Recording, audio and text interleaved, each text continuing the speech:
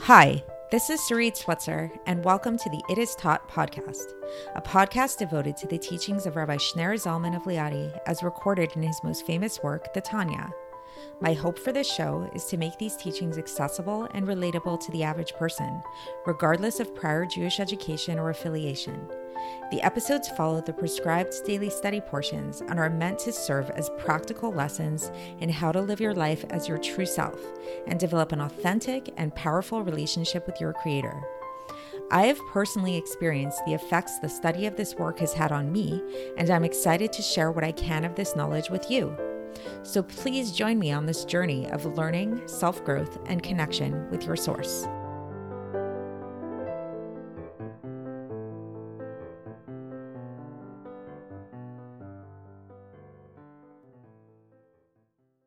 Hi, and welcome to the It Is Taught podcast. This is episode 75 for the 4th of Adar Aleph in a leap year. And today I would like to discuss a psychological phenomenon called the arrival fallacy. And this is something which is very commonplace. Most likely many of you have experienced it yourself. I know that I have, which is that after achieving a very big goal, something that you've been working at for a long time, there's a common feeling of emptiness, a common feeling of like depression, sadness, whatever you want to call it.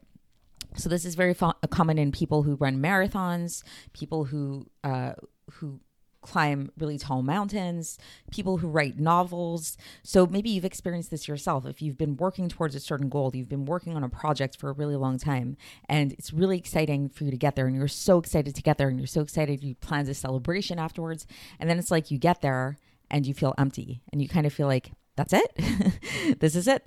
That's all, that's all there is.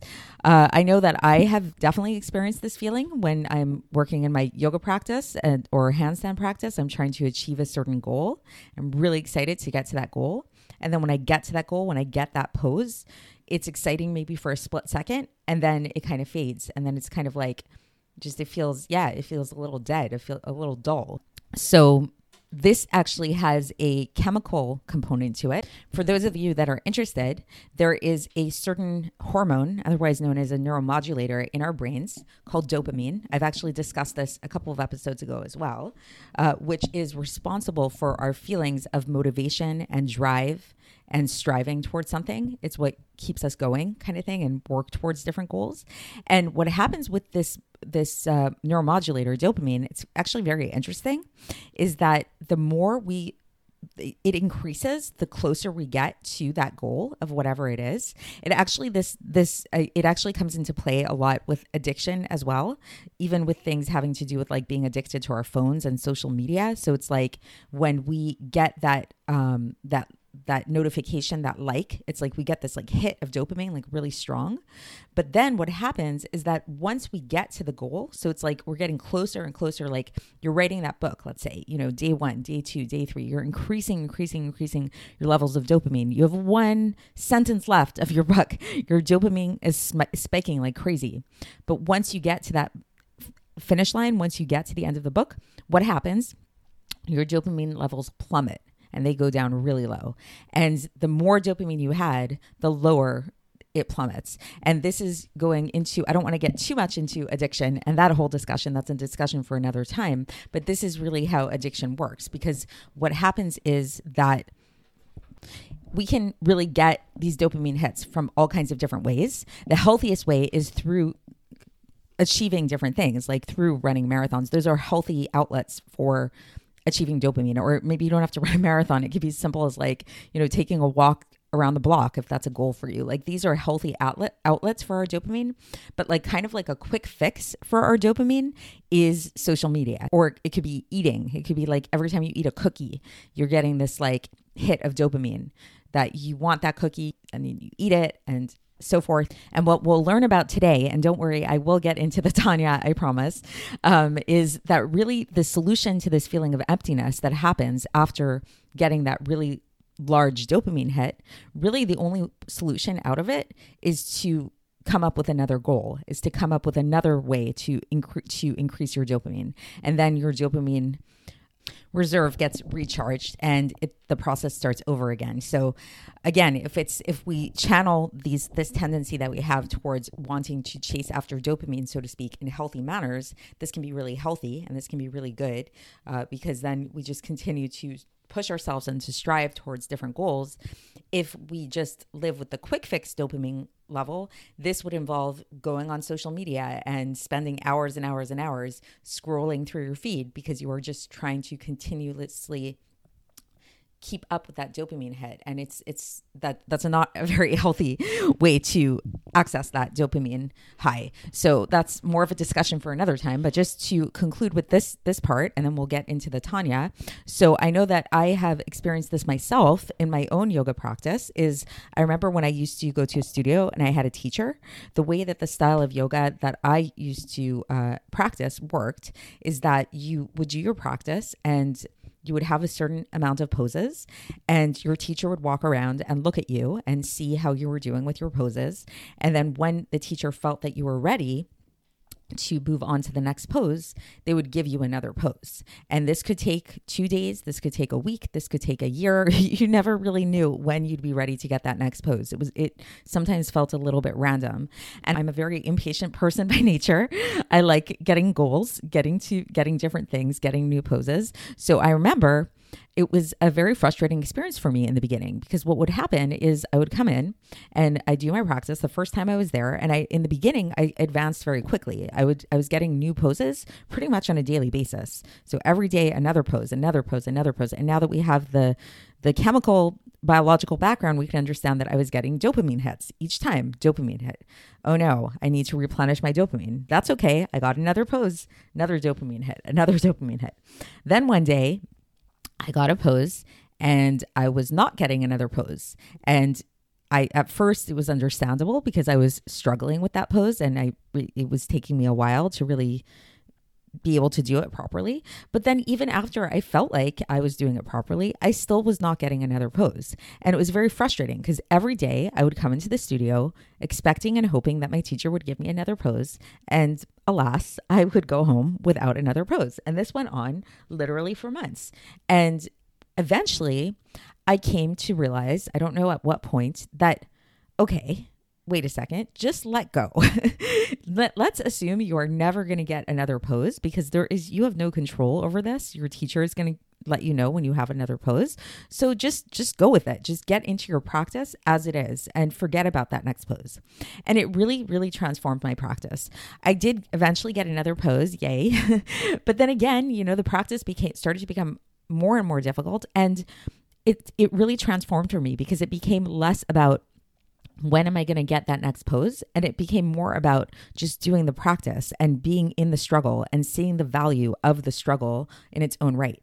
So I know this is like a very long intro, but this is really the topic of today's Tanya, is really seeing the value in the struggle in its own right and letting go of the goal. Like where we've been talking about this whole time in the past few days about getting down and out about yourself when you get inappropriate thoughts and yesterday we talked about that it's sort of like this reminder that you are not a tzaddik, and it's sort of like this reminder that you still have a lot to work on and you have not reached your goal.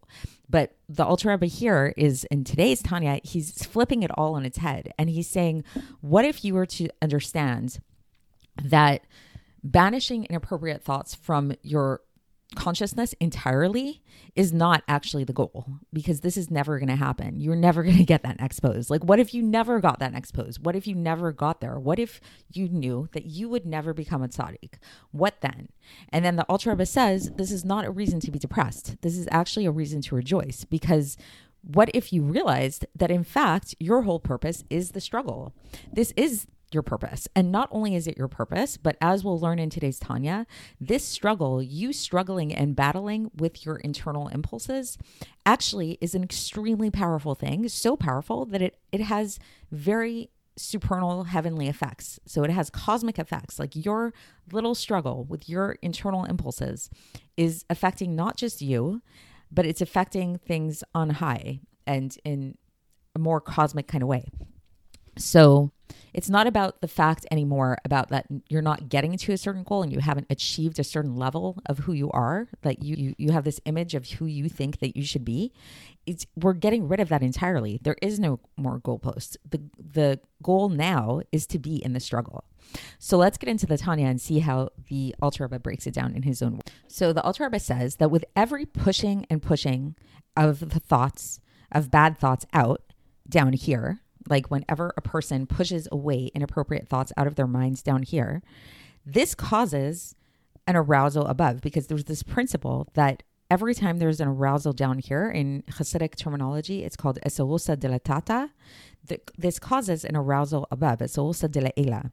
And so what arousal does this cause above? This causes that the higher, the supernal sitra achra also gets subdued. And the Alter Rebbe likens this supernal sitra achra to an eagle. Like an eagle is known as kind of being this like very prideful bird that's flying around and everything. And the Alter Rebbe cites a verse from Ovadia, chapter 1, verse 4, where it says, Im tagbia kenesher v'gomer. So if you will fly like an eagle, I will shoot you down. So basically what the Alter Rebbe is saying here is that when we push aside bad thoughts out of our minds and we subdue our negative impulses down here, this shoots down the eagle above. This shoots down this like energy of pridefulness above in a supernal way. And then the Alter Rebbe here cites the Zohar, in which it's explained, and this is from Parshas Truma in the Zohar, where it says that that God gets a lot of nachas, like a God gets a lot of satisfaction there's a great satisfaction that comes to God when the sitra achra is subdued in such a way. Because when we subdue the sitra achra down here, what happens is that the glory of God rises up above more than any other praise, and the ascent is greater than all else. So it's a very, very great ascent, and that happens as a result of our actions of merely just pushing aside our bad thoughts. Literally more than anything else. So it's pretty intense. So thus, the Alter Rebbe says, a person should not get down on themselves even if their whole life they are in this war, because perhaps this is why they were created, in order to have this struggle and in order to continuously push down this sitra achra always. And then the Alter Rebbe goes back to a citation that we had brought from Eov, where he had questioned this. Why did Eov say this? What did Eov say? He said, Barata Rashaim, you created wicked people. And we had asked at the time, what does this mean? If you created wicked people, how can you blame these people for being wicked if God created them? And so the Alter Rebbe says, it's not that they are actually wicked people, God forbid, but rather it will come to them just as if they were wicked people in their thoughts and in their different ponderings. They will have thoughts that wicked people have. And they need to constantly wage war with these kind of things and push them outside of their attention span in order to subdue this sitra achra.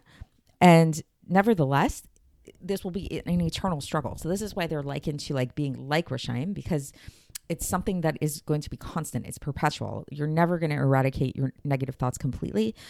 All you can do is push them aside, because if you could eradicate them completely, you would be a tzaddik. And as we've already described before, most people are not tzaddikim, and we're assuming that anybody reading this book or studying this Tanya, including myself, is not a tzaddik and never will be a tzaddik. And that's okay. And that is really, really okay, because that's not what we were created for. We weren't created to be tzaddikim. We were created to try to be beinonim, which means that we have this which means constantly having this war and constantly pushing down the sitra achra. So that's the end of this section. So just again, to kind of like recap the Tanya portion, I know I gave a really long intro explaining it in more human terminology, but really to recap this Tanya thing is that a person really should not get down on themselves by the fact that they are having inappropriate thoughts, because the effect that happens as a result of pushing aside these thoughts out of one's mind is so incredibly powerful that it causes the